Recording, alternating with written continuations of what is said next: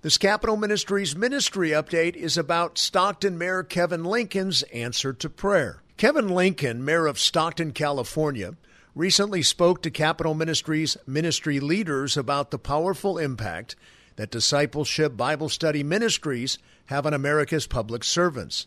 Here is what he shared. Quote, "When I first took office in January 2021, I prayed and asked the Lord to give me wisdom and put the right people in my path to encourage me and keep me rooted in the word of the Lord so that I may make good decisions for the city of Stockton. And God brought me Capital Ministries. I am really thankful for this ministry and thankful for my leader, Greg. I am also thankful for all of Capital Ministries' ministry leaders who answer the call to serve the leaders of states and reach the hearts and lives of other elected officials. Sometimes we've had to take time off due to our schedule, and when we resumed, the Bible studies were perfect for that season.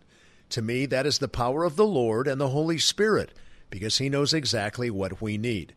I want to encourage you all. I'm so thankful and extremely indebted to Capital Ministries. May God bless you all and all your families." End quote.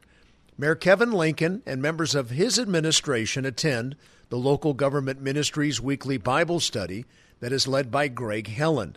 If you wish to support Greg's ministry, of course, go to capmin.org.